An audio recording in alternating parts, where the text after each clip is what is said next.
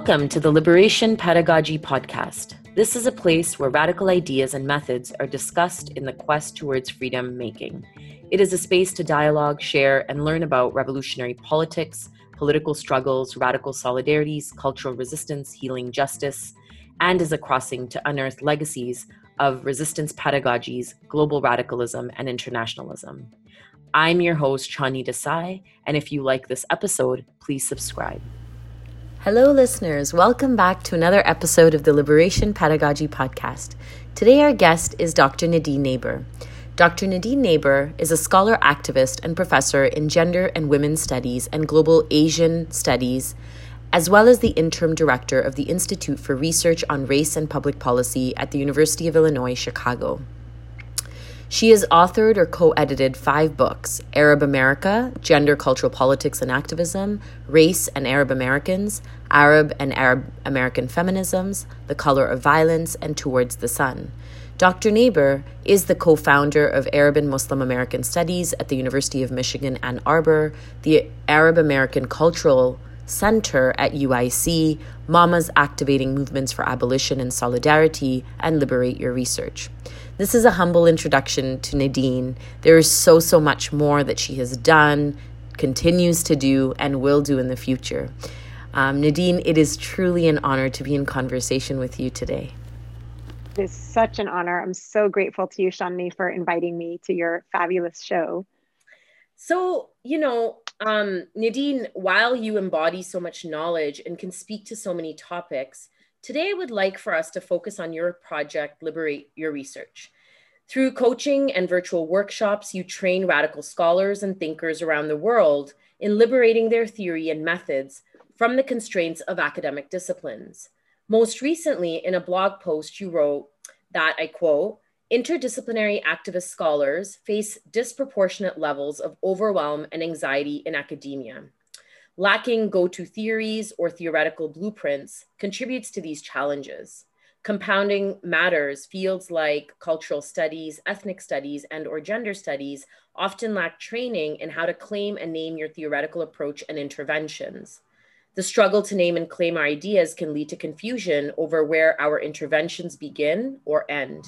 Even worse, we second guess our ideas, over anticipating and internalizing our readers' potential critiques.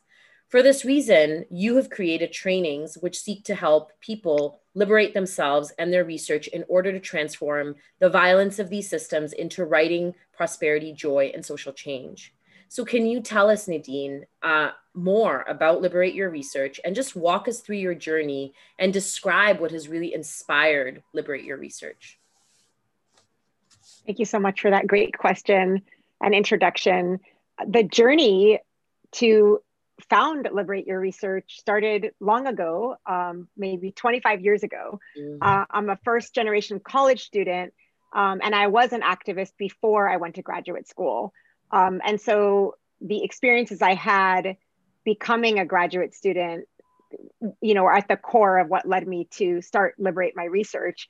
When I always had, collective in-depth analyses that came out of my collective work as an activist with Arab, feminist, and queer activists, leftist Arab movements, women of color movements, all in the Bay Area of California, as well as in Egypt, where I was living in earlier days. And so then when I went to graduate school, though, over time, I started believing that I could not think, that I had nothing to say.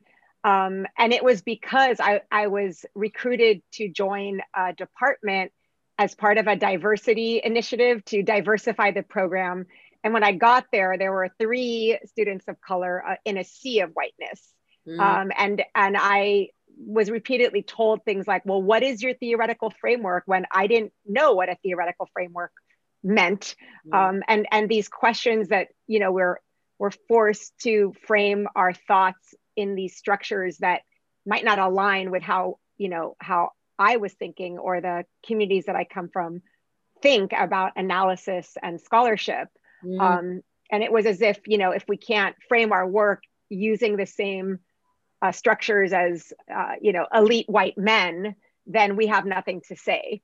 So, I was even told I was committing academic suicide with my research project. And really, I don't want to spend the whole podcast talking about all of these stories, but generally there was an environment that was colonialist and racist.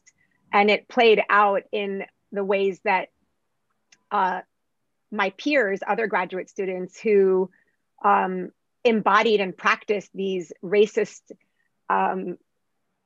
ways of doing research, like, colonizing people in order to extract knowledge for your academic career, those types of behaviors were rewarded. And those of us who were striving to be accountable to our activist communities or the communities that we're from were being punished for being activists, denied funding, or constructed as if we were not real scholars. Right. And there was so much else. There was the fact that I write about and I'm active on Palestinian liberation. So there was censorship and attacks that I experienced by Zionist groups that didn't want me to exist as a scholar. So over time, I started learning about what now people call the academic industrial complex, a place that really has, there's no accountability, and that's very much that participates in the oppression of so many of our people through its, participation in militarism, creating the surveillance strategies that police our communities, to so many other, things that basically send the message that the university is a corporate institution and first and foremost. And long story short is then I was a professor at the University of Michigan, Ann Arbor, and I had a lovely, fabulous group of colleagues and comrades, maybe, 17 radical lefty professors of color. And in my 10 years there, nearly every single one of those people was either denied tenure or pushed out of academia. Wow. So it was that experience of violence where all of us collectively learned that the way radical scholars get pushed out of academia, the way it works is that those in power basically target our methodologies. And the way that works is that if you're going to do, radical feminist of color research, you're using an intersectional lens that's about intersecting forms of power, multiplicity of experiences, and the multiple ways that empire and racism, oppress people on the margins. And by nature, that work is going to be interdisciplinary, right? And so to me, it's that part of it that becomes the target of the attack in academia.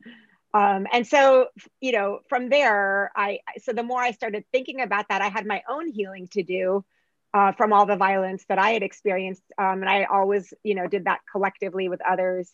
So through that process of healing, which entailed practices, that I began implementing in my own life that helped me realize, that I and all of us have within us a well of resources, right? That come from ourselves, that we were born with, that go far beyond our, just our own life experience, that we can tap into, that are connected to others, to the universe, to our histories. So there was healing that led me to this place, and also having mentors who helped me understand this, whole piece I said about methodology, and all of us together learned how to name and claim our methodologies. And then in addition to that, I just realized that the more, so I'm often invited to give lectures, and I started integrating some of this into my public speaking. And I started noticing that people really wanted to hear more about this. They wanted to hear more about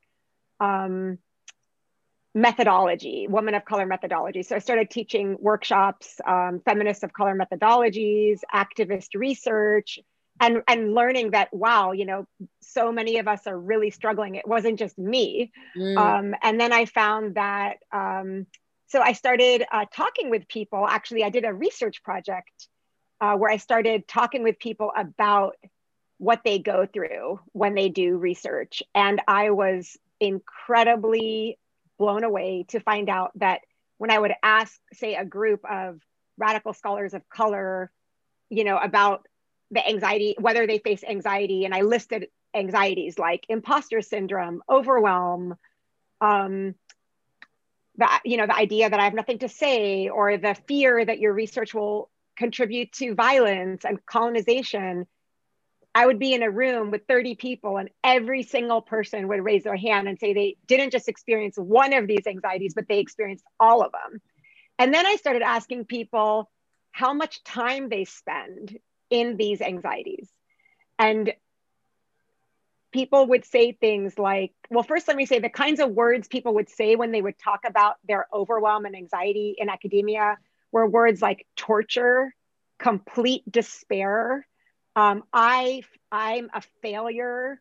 I mean, and then so then I started asking people how much time they spend. It turned out they spend most of their time in these feelings. I mean, some people said it could go on for a whole week. Others would say 50% of their writing time, they would be struggling with overwhelm. And then I realized that how are we going to create ideas that, anxiety is obstructs creativity. So if you're stuck in anxiety, how are you going to be creative and create? And so, these are some of the things that led me to say, I need to do this in a more intentional way, where I just claim that I am working with people collectively to work through these issues. And so when I created Liberate Your Research, the whole idea of it was to integrate healing with naming and claiming your methodologies, because I believe that we need both of those practices to liberate our research.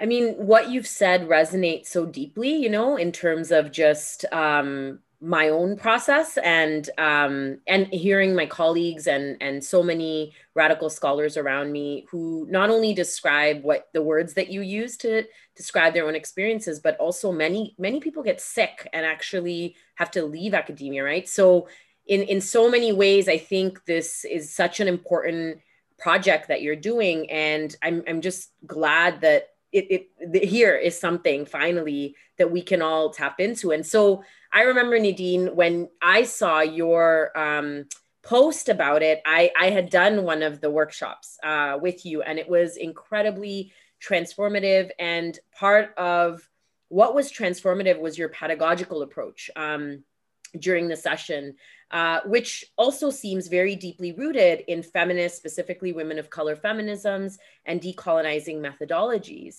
And so I'm just wondering, what intellectual and political traditions have shaped your own scholarship and radical decolonial anti-racist feminist pedagogy and praxis? Thank you so much for that. Well, I guess first and foremost, it would be socialist and decolonial Arab feminism, or feminism from, the Arab region and North Africa, as well as queer critiques that I became familiar with after I was first grounded in the feminist approaches. And what those approaches did for me is that they helped me understand that gender injustices that I was aware of in the Arab region where I'm from and North Africa, that these gender injustices were shaped in the context of global capitalism, imperialism, authoritarianism, which is backed by US empire, and the framework of the nation state. And that was just really liberatory for me to, see gender in the context of these structural forces, because even though I'm from that part of the world, I was raised in the United States, and I had to undo my own internalized oppression that, as a kid, I believed that the reason there was gender injustices in both my immigrant community and in the Arab world was because of our culture or our religion, which isn't to say that, cultural sensibilities don't play a role, but they're, as we know, they're shaped within context, political and historical context. So that's one that, and then early on in my activism, I was fortunate to be part of feminist of color coalitions And so that would be the other intellectual tradition, which would be woman of color feminism or feminism of color. And especially through organizations like the Women of Color Resource Center, where you had people like Linda Burnham, who were part of the Third World Women's Alliance, and the formation of intersectionality back in, especially the 1970s, that we're already seeing the world through a transnational feminist lens, connecting feminist struggles across the globe around the framework of joint struggle, and connecting what's happening within the US to the impact of US and European policies on communities across the globe. And so my approach has always been coalitional, which basically for me, like, when I think of the war on terror, for example, I believe that if we address the war on terror coalitionally, more and more people will be free, because, for example, we would then see that the problems with militarism are very much wrapped up in the problems of policing that target, say, Black women and queer and transgender people in the US. So this kind of joint struggle approach, I think, very much shapes how I think and is essential to who I am. And I was able to develop that analysis through my activism in the movement Insight, Women and Gender Nonconforming People Against Violence. And so I think those frameworks very much contribute to my work and shape my work in Liberate Your Research, which, all of those center upon a critique of the nation state, and not only racism, but the violent nature of the US in terms of its foundation as a settler colonialist state, and how that frame is also expansionist, which helps us understand, the US as an empire. And so then we can think of what happens within the US and globally within that framework. And that's kind of where I come from, and which helps me make the connections across the struggles of Palestine and Black struggle in the US, Indigenous struggle, immigrant justice, et cetera. Yeah, thanks for sharing that. And I'm just wondering how you integrate then, because this is such a vast sort of body of both analytics and methodology and theory, that how do you then integrate some of these traditions into Liberate Your Research? And how do they perhaps shape the workshops that you're conducting or the coaching that you do with individuals? Yeah, I'm just curious about that. Yeah. Well, one of the big pieces I learned from Insight, for example, is that we don't just want to focus our organizing on what we don't want. Like, we don't just want to do a really amazing critique of, how why women of color might not feel comfortable calling the police for help in a case of domestic violence, because the cops might shoot you or your loved ones when they show up. That's a pretty well established, like, feminist of color critique about gender violence, right? But we also want to think about what we do want, and think about what world we want to build. And so in Insight, I was able to learn from, Indigenous and Black feminist organizers who now, frame this framework as abolition, feminist abolition. And so that frame really helped me think about the question of accountability. Like, if we think of the prison industrial complex as connected up with the academic industrial complex as a neoliberal institution that exploits people and exploits their labor, et cetera, and for the purpose of profit. And so if we think about how do we liberate us, from the constraints of academia, part of it is to think about, also to think about if we are going to exist in an academic setting, are we being accountable to the communities, to the social movements that some of us might be writing about or with? And so I think that's the link between my Liberate Your Research workshops and my activist history that is very much rooted in the principle of community accountability. And so one of the things that I think about, so I think there's two things that I bring from my activism into my Liberate Your Research. One is this, what I've been talking about of naming and claiming our own methodologies on our own terms. Mm-hmm. So that's one, and I think that, for me, I've learned to, think about radical feminist and queer movement methodologies, the methodology, for example, of joint struggle, or if we think of, we can even talk about intersectionality, obviously came from the movement framework of double jeopardy or triple jeopardy. And so I think thinking of not having to define our research methodologies only by methodology we learn from the university. Mm-hmm. And one of the things I train people in my workshops, I train people around uplifting the methodologies that we already know from our cultural sensibilities, from our social movements, from our families, our loved ones, our chosen families. We are wells of resources. We have all these insights. And so I encourage people to integrate what they already know and who they already are collectively with what we learn from the university, rather than just reacting to these theories that are imposed upon us by this institution. So that's one. And then the second way that I integrate these traditions into my workshops is that I've actually come up with what I call the three R's of liberated research. And one of them is revolutionary, which means that that has a lot to do with how we can ensure or commit to doing our research for the purpose of social change. And so in my workshops, I teach about how we can do research that is aligned with the needs of social movements. And then the second R is relational, which, is similar to coalitional, that I train people around how to avoid thinking of your research topic in single issue terms, but instead that, what we study is always interconnected with other struggles, and to not lose sight of that.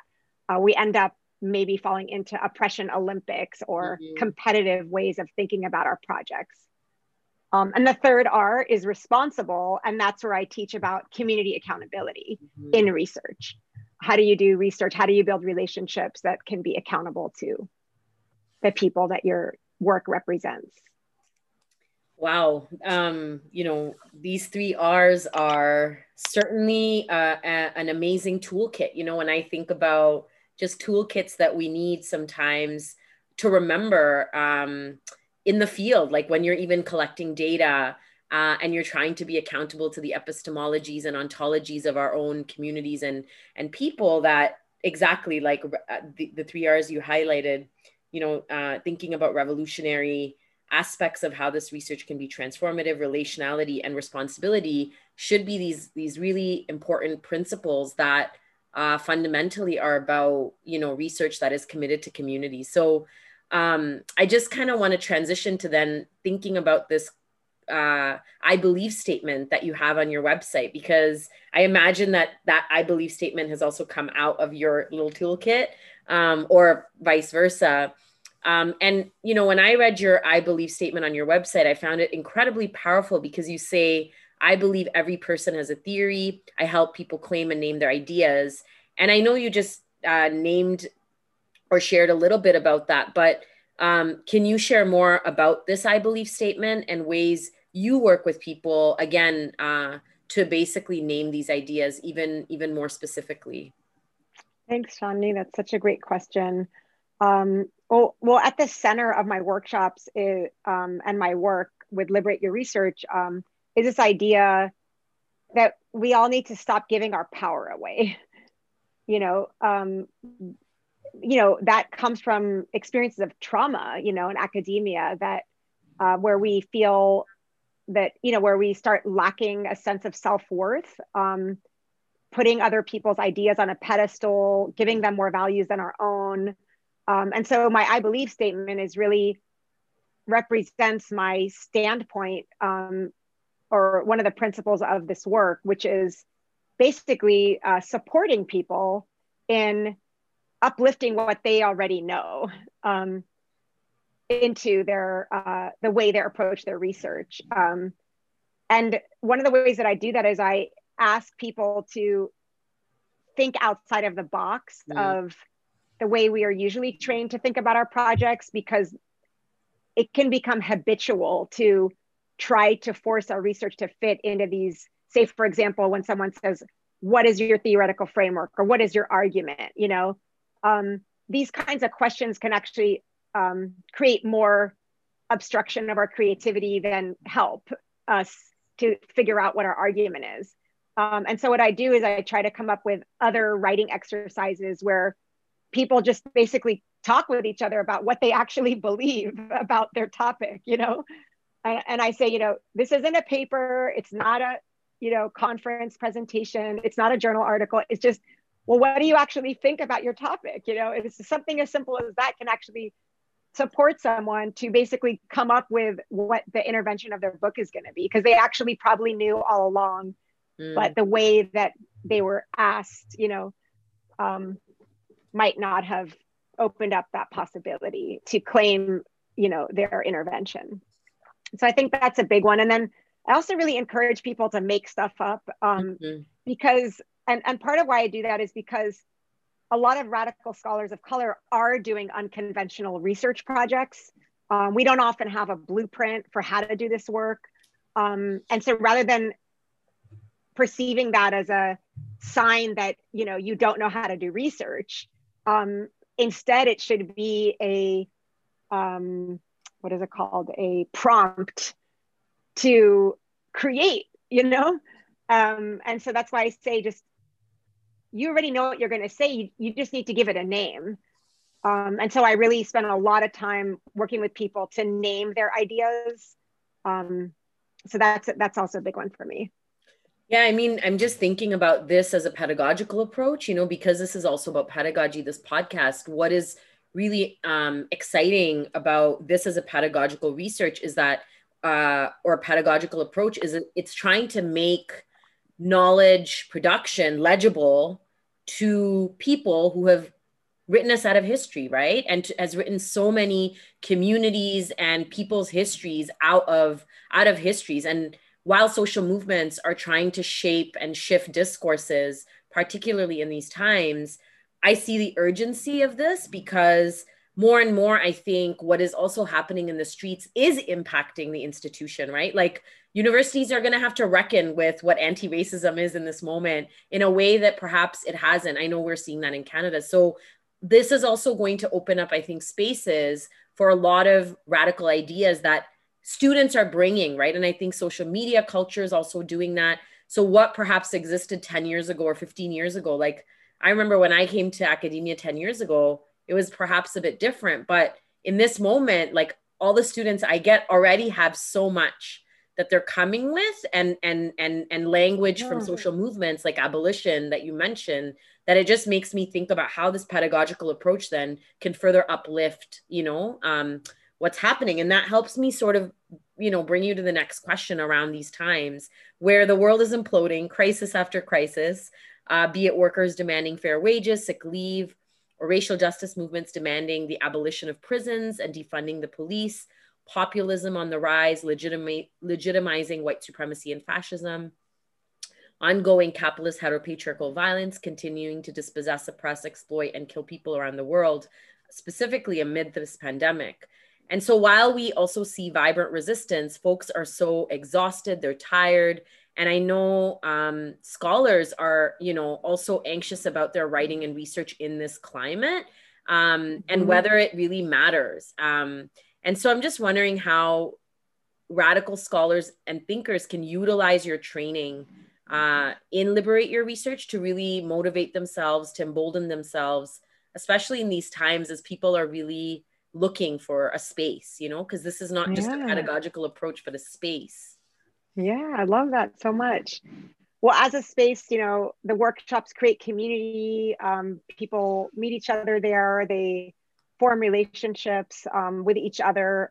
So it's very much in a way, an attempt to create an alternative space outside of the university. And I think, I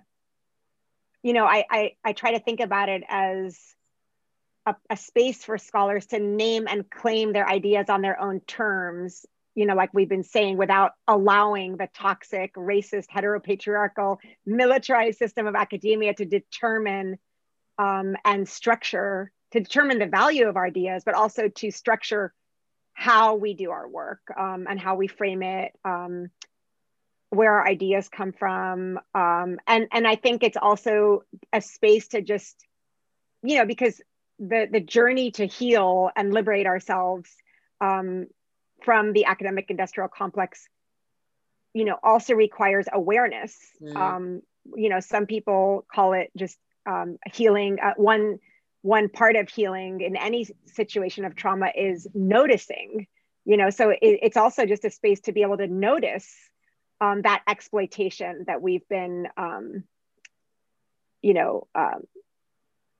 targeted by, and it could be anything. It can even be talking about and working through the pressure to become a workaholic, and to never take breaks, and to feel like if you don't kill yourself, then you're a failure. These are also very capitalist ways of thinking. And I've been inspired by many other people. A lot of what I'm saying, I didn't create these analyses all on my own. This whole idea of being a workaholic, comes from, in academia, this whole pressure to be a perfectionist, to never good enough, always in competition over resources. In fact, Dean Spade shared ideas with me about this, and ended up wrote about these ideas in their book Mutual Aid, about these ideas that actually come from the Workaholics Anonymous, a support group where they write about working compulsively versus working joyfully. These are all just small. So those are like on the small scale, just to notice what happens to us in this, toxic space. And then also to think about what are alternatives, what are other possibilities and other ways that we could do our work. And then I think also the idea of, a lot of people say about my workshops that they I can't remember the word is, but they reveal secrets of academia, And so I also like that, because it's, there are so many things we're not taught, and students with privilege, already know. And so a lot of the overwhelm comes from just never having the opportunity to have access to that knowledge or information or training. So whether it's, what does theory actually mean? Or what is methodology, or how do you write a paper? How do you take notes, whatever it is. So I think those are also things that I work on a lot in the workshops, around just sharing things that people don't talk about, that faculty usually don't talk about. And another one would be just what we talked about, which is talking about activist methodologies. We really don't get enough of that. So that's another thing I think people come to the workshops for, is to just share ideas. And it's in a way like legitimizing the idea of scholarship that's embedded in social movements, which is really different than saying scholarship that contributes to social movements. Right. Yeah, that also resonates deeply, because exactly it comes from a decolonizing perspective, not just about what you're giving, but rather, so I just want to take us to the last question. Nadine, you are one of the most you're one of the most fierce, committed, humble, and generous scholar activists I've ever met. You've been involved with so many social justice movements and struggles locally and transnationally, and you support so many towards their own liberation, be it, children, be it mothers, whoever. And in your journey towards freedom, I'd love to hear about what liberation means to you and how you conceptualize that. Yeah, I have a lot to say about this. Um, well, when I think about liberation for me, I think of a few different parts, right? I mean, of course, there's probably many. I mean, there's structural forces that I think about, like uh, decolonization, liberation from the prison and military industrial complexes, liberation from the nation state, from heteropatriarchy. But I also think about, being part of a world or communities that support relationship building and caring for each other. Um, and I want to just take that actually a little further because those are kind of become like buzzwords today. Collective love, collective care.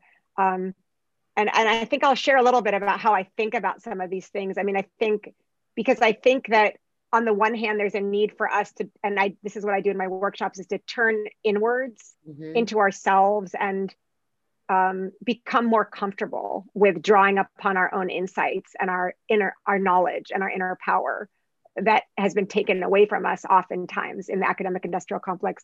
But I want to be clear that it's not an individualist approach, that it's in connection to others, in through a collective framing of turning inwards. So I thought I could talk about that a little bit, and maybe go out on a limb and use the word being in vibration with each other. Mm-hmm. So for me, when I think about liberation, I think it, in addition to the structural that we talked about, I think that it also needs to entail harmony with one another. And I use the word harmony because I think it helps to think about academia that, some of us are trying to be in harmony with a system that is inharmonious. That you'll never find harmony with a broken, toxic, violent system. So then the question is, like, for me, liberation on the level of myself in community with others, which is essential to me, is so much about finding harmony in collectivity. And so what does that mean? And for me, it means that, I do believe that we're much more than our physical selves, that we're connected through like energy and the vibrations we put out into the world. And I actually teach this in my workshops. In my workshops about scholarship, I teach about what we put out into the world. And I really believe that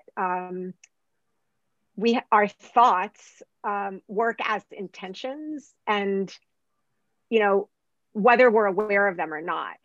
And what I do in Liberate Your Research is I work with people on being more aware of what the intentions are that they're putting out into the world. Because what we put out into the world, in a way, contributes to the future that we're creating for ourselves and for our collectives and for others. And so it does matter to be aware of our thoughts and emotions, especially when our thoughts and emotions are often can be in a pretty rotten state when we're experiencing all these traumas and lack of self-worth, right? So it's really important for me to work with people to integrate practices that can help us connect with our inner power and our collective power, and open up that possibility to dive into that well of our inner resources and our collective resources. So the question then is, for me, about liberation is, one of the questions at the core of how I think of liberation is, how do we put ourselves out there? And how can we take responsibility for our emotions, right? Because if we're in a state of worry or anxiety, we're putting out vibrations that are choppy. We feel choppy and we're putting out choppiness, And so then how do we create a space of flow that, can help us and those around us to get unstuck? So I think about these things a lot, and I think they really are essential to thinking about, like, what kind of world are we creating? Can it happen? Can the world we're dreaming of happen when we're in a state of you know, an inharmonious state. And connecting that to, you know, can we gain liberation within the nation state, within a racial capitalist state, within an imperialist state? I mean, I see those as parallel. So, and then just going back to another part of liberation in relation to academia would go back to what I was mentioning about what I've recently been learning from Dean Spade about the working compulsively, working joyfully, and the way that we work, you know, the way that we approach work. And that's something I'm only learning about now. And I'm trying to delve deeper into that and integrate it more into the workshop. Just the reality that, you know, doing scholarship in academia is brutal, but doing scholarship doesn't have to be brutal, you know? And so, yeah, I mean, there's so much else, you know, that we can talk about. I think a lot about repression of our ideas, structural violence that seeks to make sure that our ideas, you know, don't grow.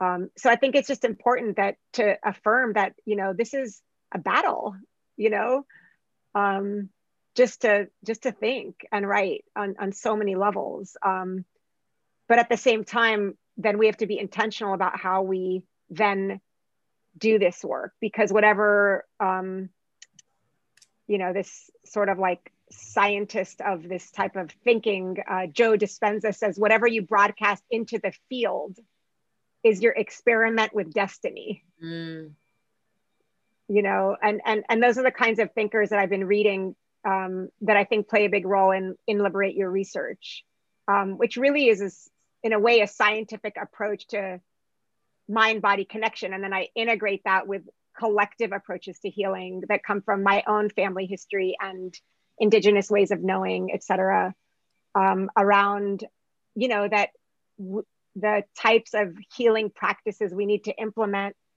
they're actually about changing our biological chemistry. I mean, when I talk about changing our thoughts and our emotions, that's not going to happen by saying an affirmation every morning. It's going to happen by putting practices into play in our everyday lives throughout each day that can change the, you know, the biological makeup of the thoughts and emotions that we hold that have been shaped out of these experiences of trauma, and then sort of affirm the thoughts and emotions that we want to align, that you know, that can align with the future that we want for ourselves, and even the present. You know, every vibration that we put out there is happening in the moment, in the now too. So we have it with us now, not just for the future, and we can create it for ourselves with each other. So those are some of the things that I care a lot about, you know, and I know it can get a little, you know, I don't know, out there, but, you know, I'd even go so far as to say reclaiming the magic that we were born with, you know, that, you know, is part of our histories and our communities and our movements that make us all really well resourced. So, you know, why are we giving that away and acting as if we're just starting from scratch and that we don't know anything? So that's, I think, this sort of like supporting people to tap into our abundance, our collective abundance. And I'll just, you know, I've been thinking, I guess to close it out, I've been thinking about this idea of like, how do we take responsibility for that change? And how do we write? I'm thinking of this like lately, like, how do we write as we are? Without always having to feel like we're not good enough and it has to be good. And once we start going down that path, you know, we're in obstructed space. Exactly. I mean, Nadine, this, you know, I just want to tell listeners that, especially if we're trying to think of uplifting, you know, the knowledges and histories that come from the communities that we are accountable to and that we do research with and for, and we want to do, you know, research and survive in academia in ways that are joyful and are transformative and fierce, you know, in which the work is making a difference. and healing at the same time by the violence that the system perpetuates, and also just creating alternative spaces to say, like, this is also knowledge, and to legitimize that. I encourage all the listeners, especially those that are within academia, to book a workshop with Nadine.